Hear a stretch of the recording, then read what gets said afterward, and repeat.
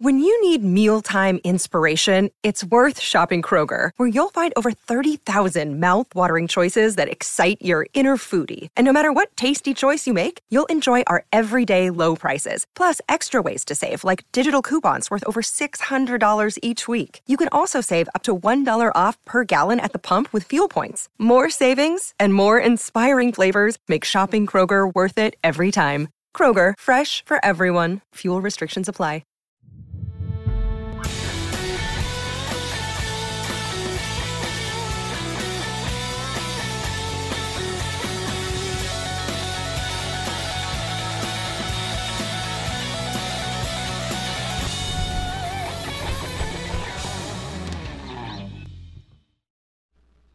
Out of the gates, ready to go. Outkick 360 is back across the Outkick network. What a football weekend. We're going to recap it all today and throughout the week. And SEC headlines, the NFL delivered as well. Gentlemen, live from the 6th and Peabody Studios, it's going to be a great afternoon of football discussion. What's up? It's one of those days where, are we going to be able to get to everything is the big question in my mind, because there's so much to get into today with so much happening. Starting on Saturday, which was maybe the best college football weekend in the last 5 to 10 years.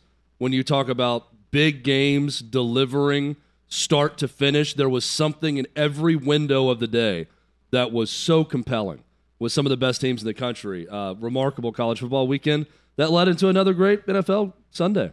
I complain frequently about college football not having enough close games. Saturday could be used as the Exhibit A in a case against my complaint.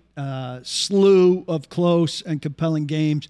And then, like you said, the NFL just picked up with it. I mean, some really compelling games, some really bad kicking that made some games incredibly compelling.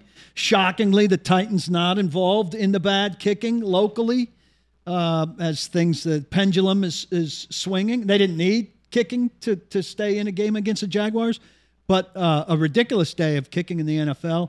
Close games abound, and I live for the drama of close games coming down to the end. You guys were in the heart of a close game, a monumental upset that ended a bunch of streaks. Hutton, you gave the detail of Alabama not even trailing for a year. I was in the car on the way to the Rolling Stones game. We said the same thing. On the way to the Rolling Stones concert when the Aggies kicked a field goal, and I turned to my wife and said, Alabama hasn't trailed in almost a year, and the announcers came back from commercial and said, Alabama hadn't trailed in almost a year, and she looked at me like she was somewhat impressed with my ability to rattle off that statistic. So thank you. What a weekend in Aggie land for us, and Outkick and Fox going into the game. I mean, we hosted the show on Friday. We were not expecting much of a game. Well, you're expecting to watch good games. We expected elsewhere. a great atmosphere, not much of a game. But based on what Texas A&M had done and the dominance of Alabama the week prior when we watched them destroy Ole Miss, and this was the opposite. The Aggie defense was able to force some turnovers in the first half. They led 24-7. Zach Calzada has a legendary performance. And we got down to the sideline at halftime, and he's warming up, and they're up 24-7, and I tweet out and tag Chad on this, and I said, this guy needs a big second half, because I went going down on the sideline for the second half. I was expecting Alabama to come back and roll them. I got on FanDuel and took the second half line. The whole for game Bama. you were probably expecting Bama to win and expecting Bama to get back into the game, which they did. You know, they had the 7-point lead. They had the block punt. A&M responded with the kickoff return for a touchdown. And then Alabama takes the lead. They get the 2-point conversion. Saban comes off the sideline fired up. Calzada gets the football back. The run game was efficient, and they drove down the field for the game-winning score, and the field goal is good. What an atmosphere at Kyle Field, Chad. It was incredible, and it wasn't just on Friday's show. We were talking about how Alabama was going to manhandle A&M. Saturday in Aggieland, we're talking about it on Outkick the Tailgate. That was all of our predictions, that it wasn't going to be close. We were picking Alabama to cover. And lo and behold, Zach Calzada turns into Steven Garcia of South long was he- Carolina how circa long was he out? 2007. How What? long was he out after he got hurt? Well, they scored a touchdown on that pass, so he didn't miss any time. Alabama got the ball with They 3 hit out his and he was ankle. back in the game. They score a touchdown. Everyone realized, Aggie fans beside Watching us the were ball. watching the ball, touch a great throw, great catch, and he hurts his ankle and he's limps off during, bad. and Jimbo Fisher was chatting with him as he was walking off, and I looked at everyone we were with and I said, he just said he's coming back in the game. They took him into the tent. Jimbo Fisher went into the tent with him. Which you don't see. And they get the football back. The crowd erupts. They start chanting his name because he took the field and joined So the huddle. Alabama and then get a went- first down or two on that possession? Did he have No, there some was time? There was a 3 and out. 3 and out. They came in, got a 3 That's and out. really impressive. Got Yeah. the ball back and went right down and kicked the field goal and won it. Amazing. The moment, 6 plays, 65 yards, and the touchdown.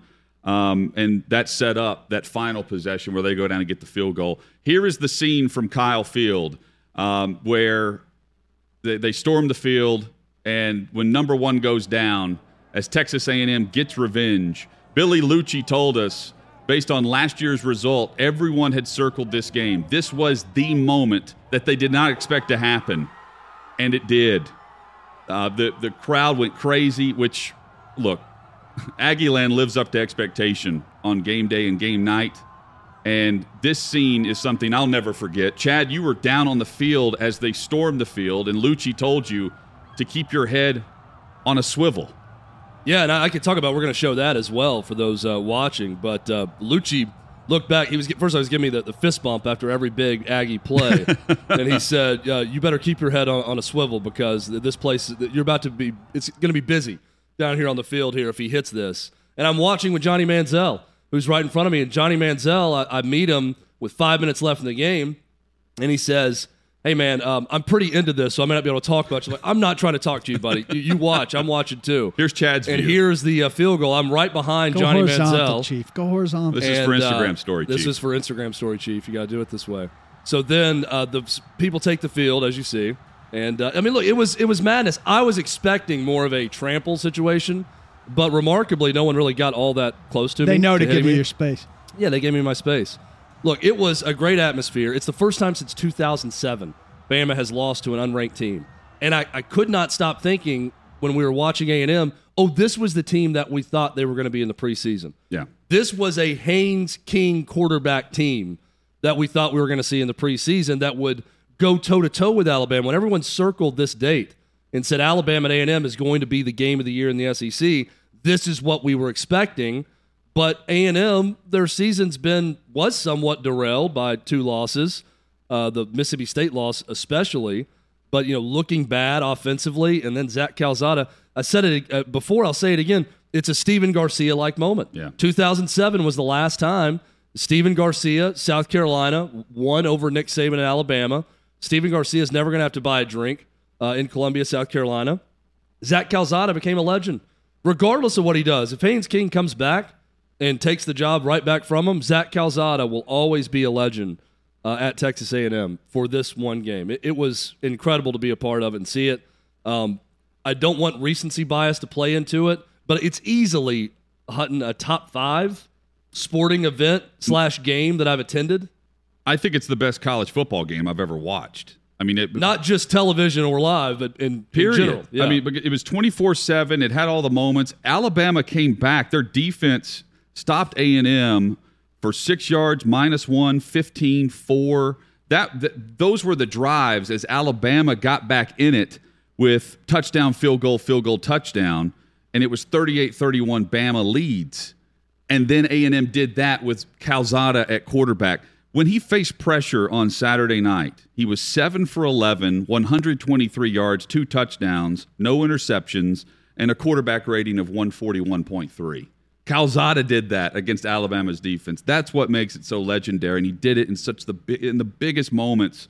It was incredible to watch, and then the scene afterwards, the setting with Midnight Yell leading up to kickoff, that 24 hours later. Again, like everything played into that moment that makes it the best game I've ever seen. So is there any moment in the ecstasy of all of this, as people are winding it down at the end of the night or the morning after, on or around campus that allows for people to think, well, damn, if we didn't lose by 10 to Arkansas, if we didn't lose by 4 to Mississippi State, this season wouldn't be solely about beating Alabama. There was none we of that. would be talking about the playoff. I'll tell you this, Paul. That's going to happen this week. There's going to be some, just going back. You're going to allow yourself But not to on think. that night. I mean, where was that Zach Calzada against Mississippi State the week before when Mike Leach, beat us? What happened there? That night, Not that night. I had 2 different guys that night after the game that we were just Kiss you? talking to. That we're just talking to at the bar. That one guy said, "I know this is going to sound really sad in a lot of ways. The biggest moment of my life. This is the greatest day of my life." And I mean, without that is sad. Without zero humility, nothing. Just this is the greatest moment of my life. I'm not, and they're probably in their 20s, but to them it was the great. I mean, that's how big that was, and to beat Bama, to be able to chant, even though it's not true, but chant "We own Bama." When we're filing out of Kyle Field, and people are chanting "We own," but not "We want Bama." We own Bama was amazing to witness. Instead of "Sweet Home Alabama's," "We own Alabama." We own they were Alabama. chanting, Yeah, singing. every time they would sing that, they would play the song, and everyone would Yeah. say, "We own Alabama." Epic It was night. it was amazing. No one was saying about that. We were to the left of me where we were sitting. We had really good seats, also, thanks to Farm Folio for that. To the left of me, there were a group of 1992 Alabama alums, a group of women. They live in Houston. They go to one game a year, and they chose this game. So I was talking to the lady next to me, and she was very intense, very into it the whole time. She was into And it. when Alabama blocked that punt and got it to 24-17, they were going nuts. And I turned to her, I said, "Here it is. You're fine now. Alabama's going to get it going. That's the thing they needed to turn it. Calzada's going to be mortal again. You're going to score. It's going to be tied." And they were were comforting her. They were very confident. They should be, being Alabama fans. Like, you're right. That was it. It's all we needed. It's over now. Next kick, 98-yard touchdown return for a touchdown. And that's when I turned to her and said, Maybe not. "Might not be your night." I had to tell her, and she looked at me. She's like, "No, something's up here. There is something in the air tonight, and this does not feel good anymore." And I said, "Yep, that's the time that I said, I think A&M's might get it. I This could be their understand night." the magnitude of this win and how it can wash away everything and make the season and all of a sudden Jimbo's contract and all that stuff. But I can't help but think about those 2 losses and how much better this season could be. They could be in the playoff conversation. But I mean, it's really they could be in the not SEC that hard to championship. figure out because Calzada has not been good. No, I know. I understand. Well, Haynes you're King saying goes the But down he with can an be injury. this good. He just showed he can be this good. But that's what makes the game so legendary is that he did this Right, was he had his moment. yes. And look, Yeah. he may revert to not being that Right, good again. yeah. It could be his This one could have been- singular this wasn't moment. Matt Corral. Yeah, this is why we love sports at times. It's completely unexpected. And he might go back to looking like a backup quarterback again in the next game. And this was just that special night where everything came together. Billy Lucci, founder of TexAgs.com, we had a poll question for Outkick the Tailgate. Who's the bigger disappointment this year, LSU or A&M? And he said, "Oh, this is an easy answer. It's A&M." And he covers A&M. He said there were more expectations on A&M, and they had been worse at that point. By the way, now there's no doubt who's been the bigger disappointment. And I'm sure we'll get to Right. LSU at some point too. But it's just one of those things that it's hard to explain how Zach Calzada can do that. It's hard to explain how a guy looked like he was dead after that hit and wasn't going to come back in the game, could go back and usher that go-ahead score. We can get into this later today or more likely later this week, Hutt, but we had a good conversation last week about college quarterbacking in general, SEC specifically after the top 2, nationally on a broader scale, and how it's just not great, really. And Just very inconsistent. yeah. And out of that, I heard some discussion this weekend that I absolutely agree with. Out of that, which is kind of disappointing, comes what? Parity. And maybe Zach Calzada having this one great game, but it creates more parity. So the quarterbacking, we're like, there aren't many great quarterbacks. But what are we getting? We're getting an unbelievable season with a lot of unique permutations where Oregon goes and beats Ohio State and Texas A&M beats Alabama. And we've got a lot of possibilities for the playoff right now that in a typical year we would be saying, well, it's going to be one of these 4 or 5 teams. And right now it could really be how many? there's actually a lot of possibilities that Absolutely. usually there are not. And so I think that's a side effect of this quarterback thing, because if you go every year, well, who's been in it? Trevor Lawrence and Mac Jones, and all these quarterbacks are getting drafted high. Sets up so many interesting angles for the college football playoff. Alabama's still squarely in the mix here. Georgia is the elite after Auburn And then is there was trounced. Yeah, then there was one. 34-10 the final. We will get into when we come back.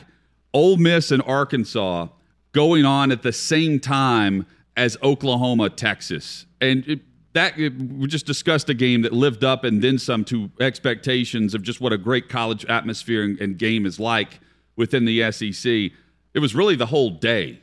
A lot to unpack from college football and the NFL throughout today's show. It's Outkick 360 across the Outkick Network.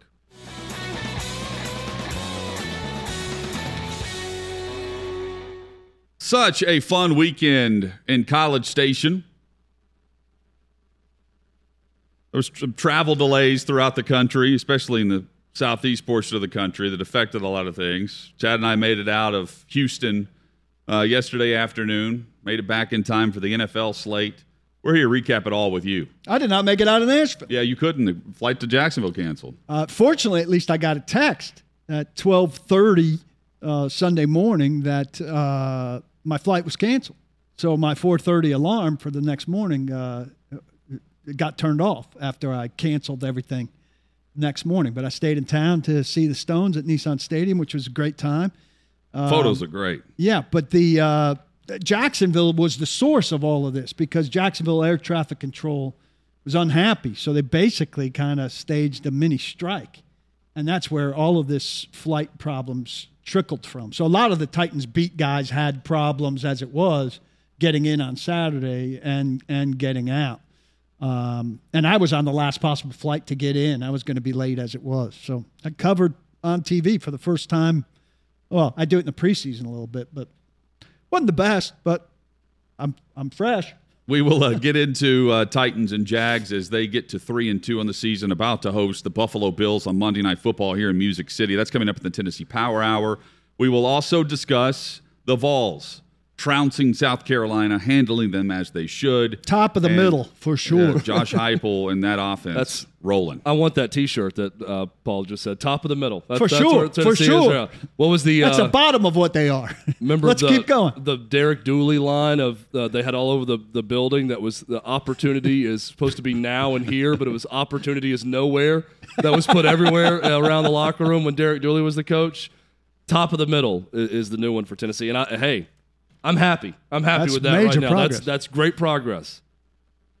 So, watching all the games on Saturday, Chad and I were posted up along with Jill and Jill Savage, Paxton Elrod, Clay Travis, a whole group of people from Fox and Outkick, watching the games before tailgating and doing some shooting across campus.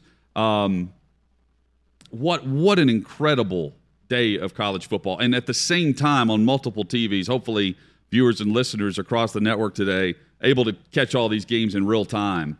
You had Ole Miss and Arkansas at the same time that Texas and Oklahoma is going on. And Texas opened up that big lead, and the Sooners came back to win the game.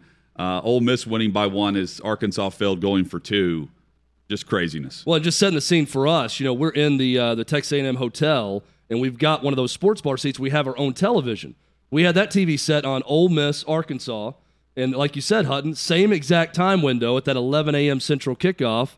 You had Texas dominating Oklahoma, dominating the Sooners. We had a bar packed with Aggies who were upset about that, about Oklahoma, about Texas winning a big game and looking better than A&M.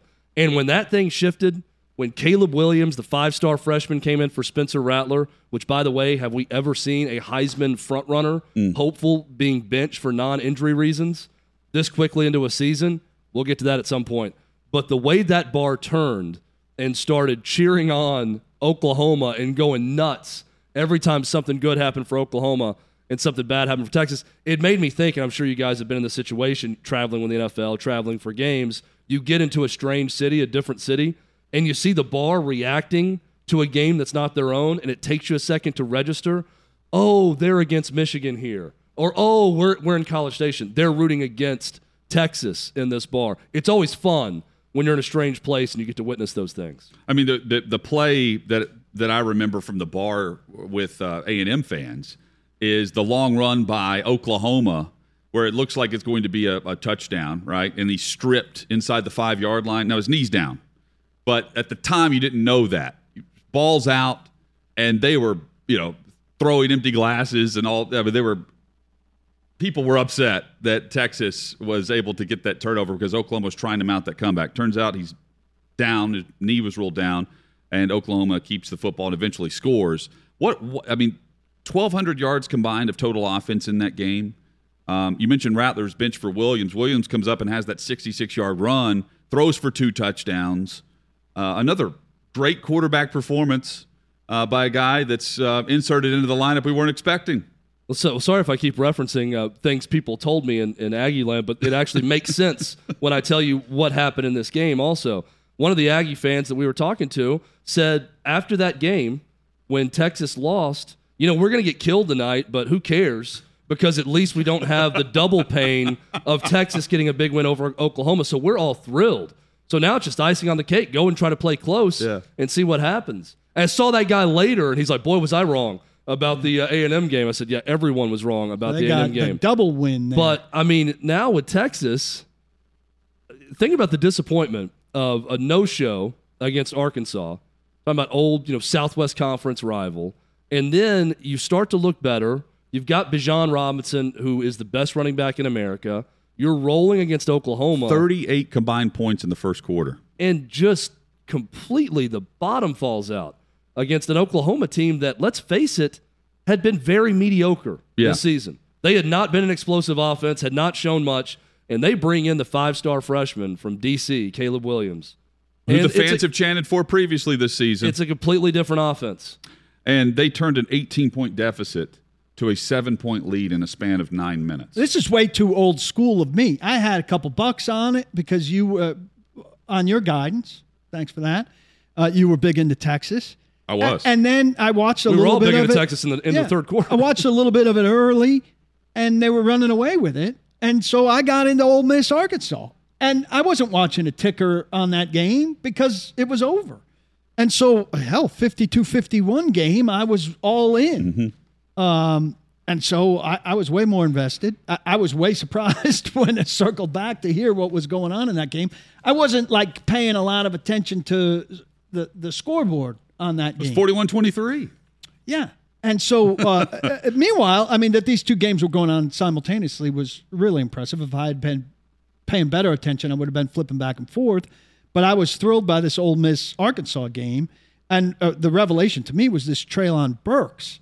Because I was expecting the passing attack to be Ole Miss. Well, nobody in the Ole Miss game caught more than 2 passes. Sanders made his count for 127 yards, but Burks, every time Arkansas got the ball back, was making some kind of spectacular contested catch, 7 for 136, just going up and taking the ball away from people and helping Arkansas sustain these drives that were keeping it in the game. This is not the kind of offense I was expecting from Arkansas in this game. And they just fought and fought and fought. I know everybody always loves when the coach goes for 2. I love when the coach goes for 2 if he gets the 2. When he doesn't get the 2, I want him to have gone for overtime, especially if I'm kind of into his team. And I don't have a rooting interest in that game, except that I felt like I wanted Arkansas to win it because it was improbable to me that Arkansas was going to win a game where it was, if you had 103, you were hitting the over. If you had 102, it was over. So you wanted them to kick the extra point because they missed it. Right. And in the moment, we're sitting there, and I'm like, no hesitation, he's going for 2. And the reason I was completely on board with it, our table cheered when we saw Sam Pittman immediately with a 2 in the air. When Ole Miss punted on their first drive, and then they scored 52 points. And you're not. They ran for 324 yards on 49 carries. They were not stopping Ole Miss. So if you think that you're not stopping them and they're not stopping you, well, you have the final play of the game right there. Go do it right there. So just end it if you truly believe they're not stopping you and you're not going to do the same to them. I think we all agree that overtime would have been crazy, and eventually you're forced to go for 2. Sam Pittman wanted to end. I was for it. I don't like the play call. I mean, that's what it comes down to. But yeah, I don't mind them being aggressive and just saying we're ending it right here because Ole Miss isn't stopping. I don't play either. In call was hindsight, not- I just wanted not I wanted the scenario where they pulled it out because I felt like I don't know. I just felt like they deserved it, which is kind of a silly thing to say because they didn't win it. But I think that we got Ellie, our production assistant, who's an Ole Miss grad, and she'll probably agree with me on this. I think of it this way: what does the opposing fan base or team want you to do in that scenario? I think they want you to kick the extra point. I'm watching Lane Kiffin go crazy over some sort of clock issue and having to call a timeout before that 2-point conversion play. I feel like almost every fan base, if facing that defensive stand, you're almost silently praying, hey, if they score, kick an extra point so at least it's We can keep it overtime. going. Praying like Because Kiffin. you don't want that. Yes, Kiffin praying was a great gift that will never go away. Him just perfectly locked, eyes closed in prayer. But right, I always think like you should do it because the other team doesn't want you to go for it. The fans don't want you to go for it. The coach is over there praying that his defense could come up with one stop in that moment. I give him Kiffin credit. was. I give him credit for one of the things he said, and I don't know what the question was, but his last answer as he left the field was, "Well, we didn't stop them. They missed a 2-point conversion at the end, but I don't say we stopped them. We didn't stop them." Oh, I mean, it is clear Ole Miss's defense is back to the 2020 version. Yeah, they're starting to play some offenses now, and it's like, oh, that's the defense that we knew and loved a year ago that couldn't stop anyone. They allowed 39 first downs, 676 yards of offense, a ton of chunk plays. Here's the amazing. What was the over-under on that game? I mean, you were over like halftime probably. Yeah, I don't know what. Well, I mean, it had to be close to 75 or 80 just because Ole Miss is involved. Well, I can tell It's you 82 this week I can for tell Tennessee, you right? that result combined with the two results here has led to the Tennessee Ole Miss being now at 79.5. 79. It started at 83 and it has gone down, but they put it in the 80s with those two offenses because of that. just to be safe. Here's the amazing stat for me out of the game.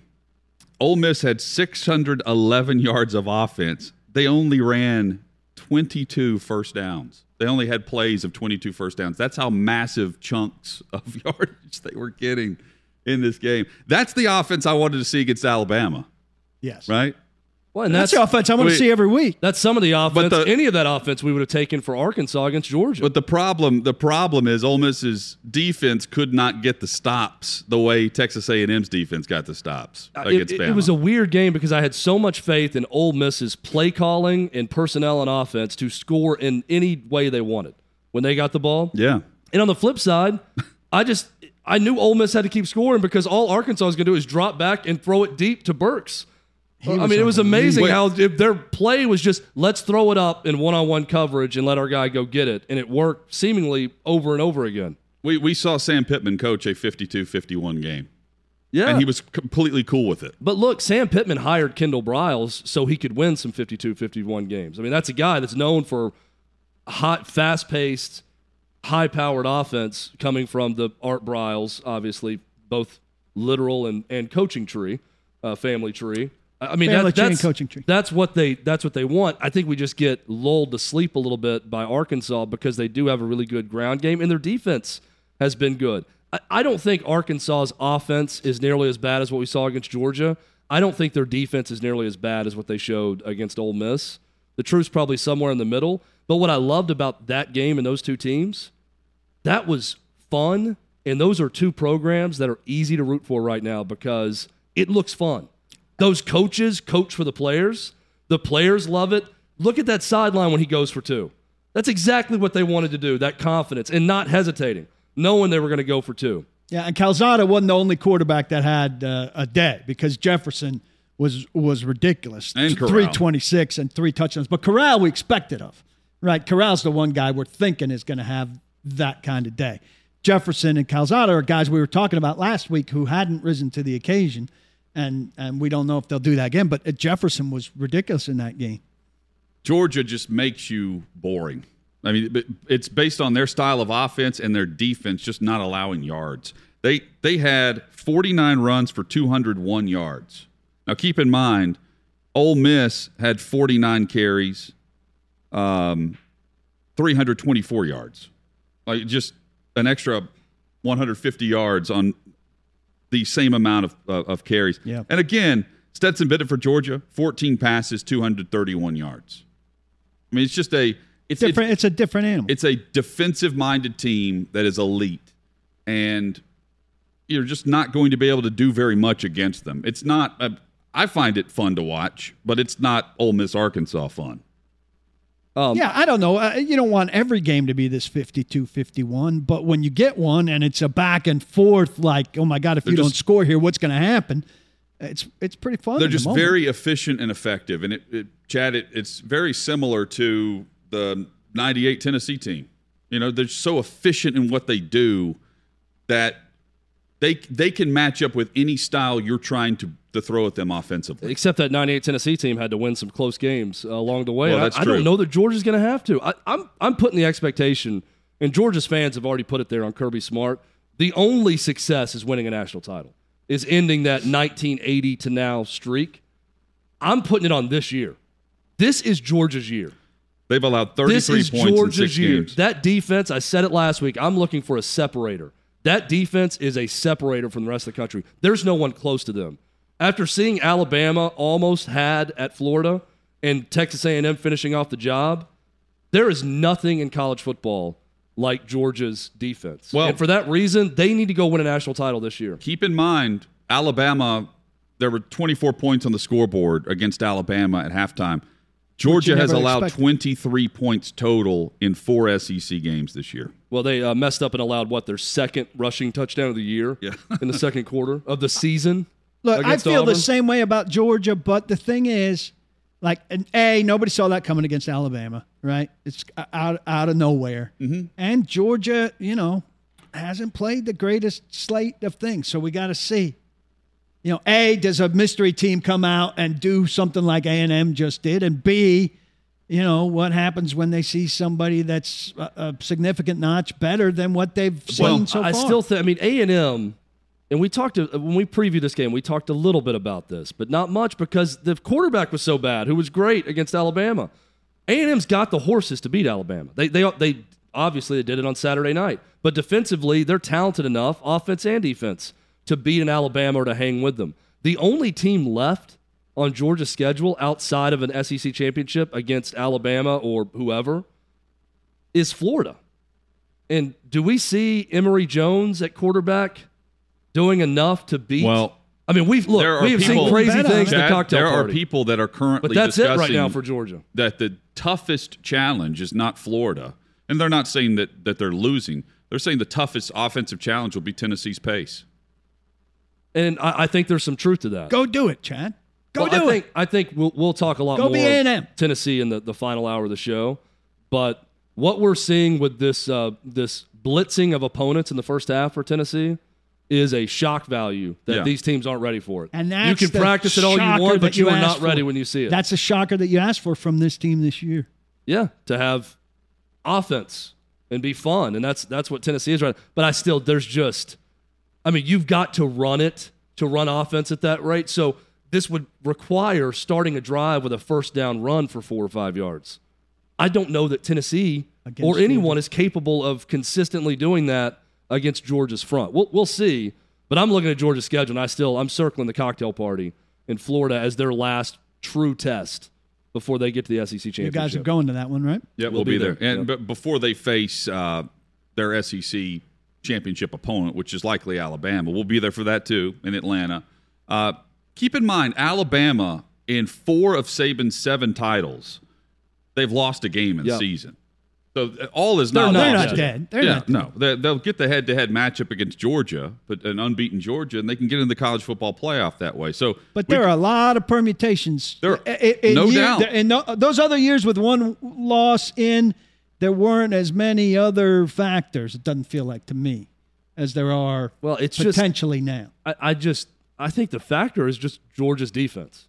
And I think the other hiccup possibly, Hutton, is quarterback play with Georgia. Can you really – Stetson Bennett's a nice player, but can you really just game manage your way against the Alabama or against another great team in college football? If they lose to I don't know that Georgia- there are any other great teams outside of Ohio State, talent-wise. If they lose to pointed Georgia in the this out. SEC championship game, are they getting in? Just I know all the other factors Bama? about. Yeah. No, not right now, right based now. on the landscape. But I pointed this out in the opening segment of the tailgate show. Like you have to. What A&M needed is what they got in that first half. You get some turnovers. Second half, you get a kickoff return for a score to match a special team score for Bama. That's how you would have to jump out in front of Georgia. It's the same way. You would have to get Stetson Bennett on a tip pass on two passes on his 14 attempts, and actually get a turnover here or there. Yeah. Make him have more attempts. Yeah, get a short also. field and get some points on the board. And make him throw it 20 times instead of 14 times. Make everyone say, oh, that's a 5'11 quarterback Right. playing against Bama's defense when they're forced to throw it, and then you're going to have yourself some crazy things happening. Kentucky over LSU. We will discuss that. Plus, our thoughts on Midnight Yell, the night before A&M and Alabama. That's all straight ahead. They're not hoarse. That's one thing I've Outkick realized. 360. Hang with us.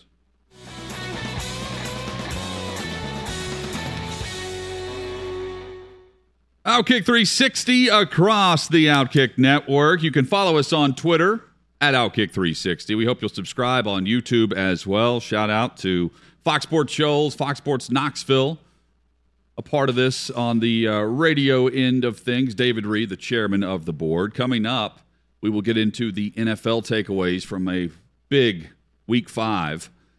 Bills last night over the Chiefs. Chargers, what an amazing comeback against the Browns. All of that and more. Packers-Bengals was an excellent game as well that went into overtime.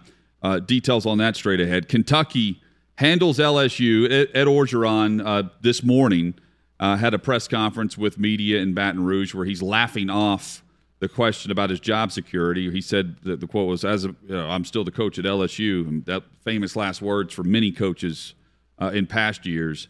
But he's done. I mean, he was on the hot seat to begin with. And Kentucky leading 35-7, going back and sometimes 42-21 could be 28-21 in the fourth quarter, and it gets away from you. And being in College Station, I didn't see the game live. Going back to watch, this was not a game. Kentucky ran away with it, and LSU did not get quarterback play. They did not look good. They did not look like a functioning SEC school yet again. It was bad, and Kentucky came to life somehow, some way. Yeah, Kentucky's offense has been a struggle bus for a while, and it was not in this game. And the running all over LSU. You got their star receiver for LSU also injured out for the season this game. It does not look good for Ed Orgeron. You know what else doesn't look good? Florida, Ole Miss, Alabama, Arkansas. Those are 4 top 20 teams nationally. Those are their next 4 games. I saw Stuart Mandel write, someone should put a prop bet on UConn or LSU who wins their next game first.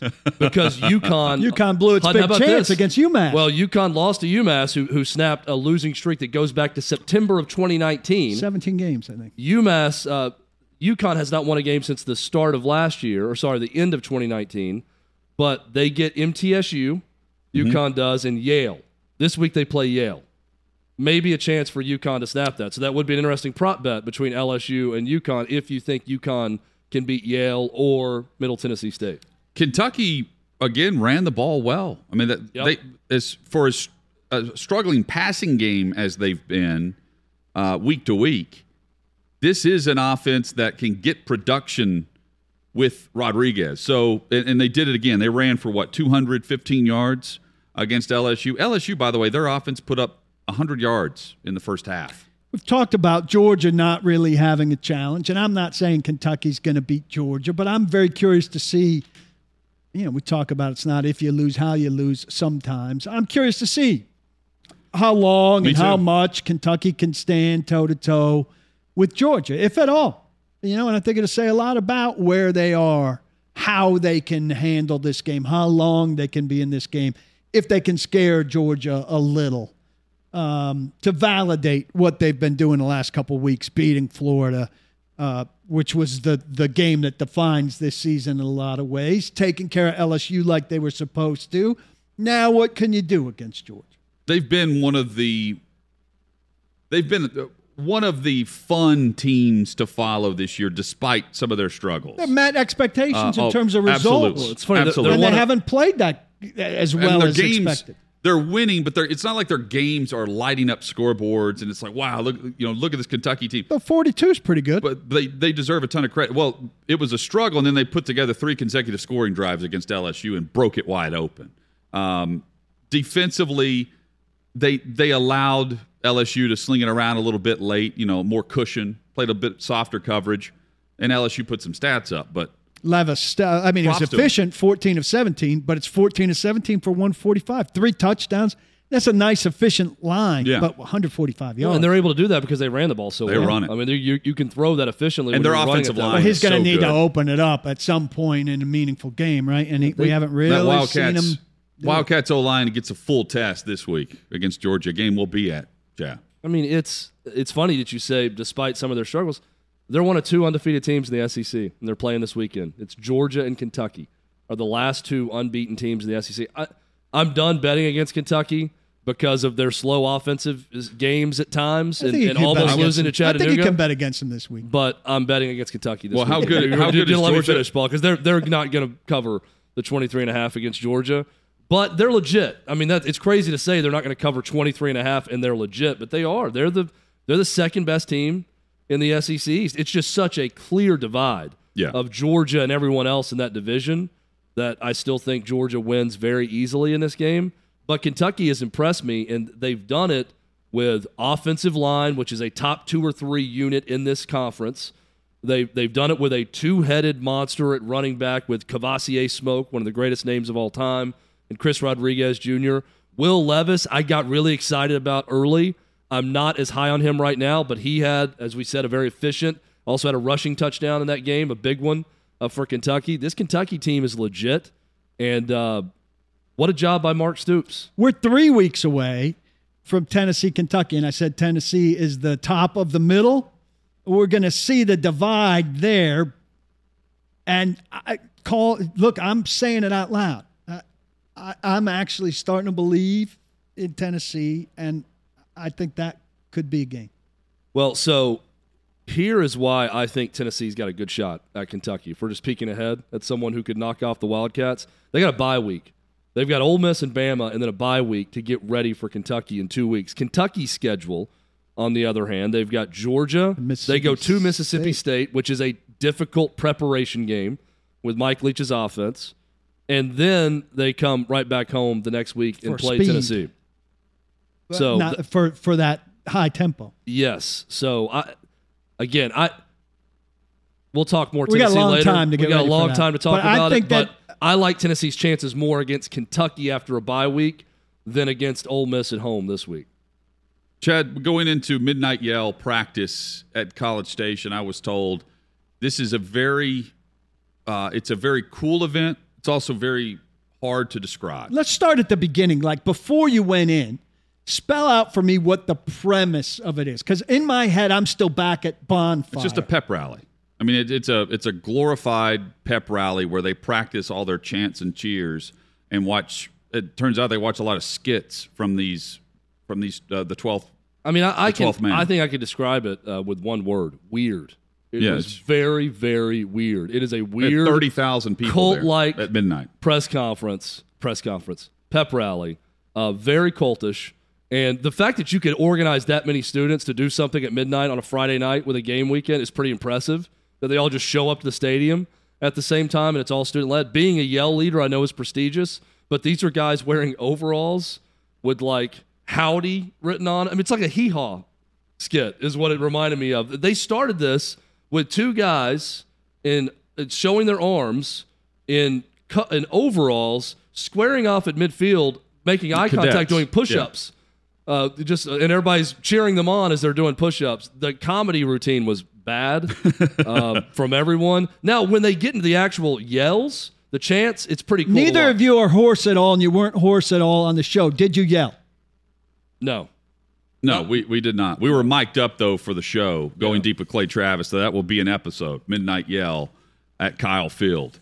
We discuss NFL headlines next on Outkick 360. Bills atop the AFC.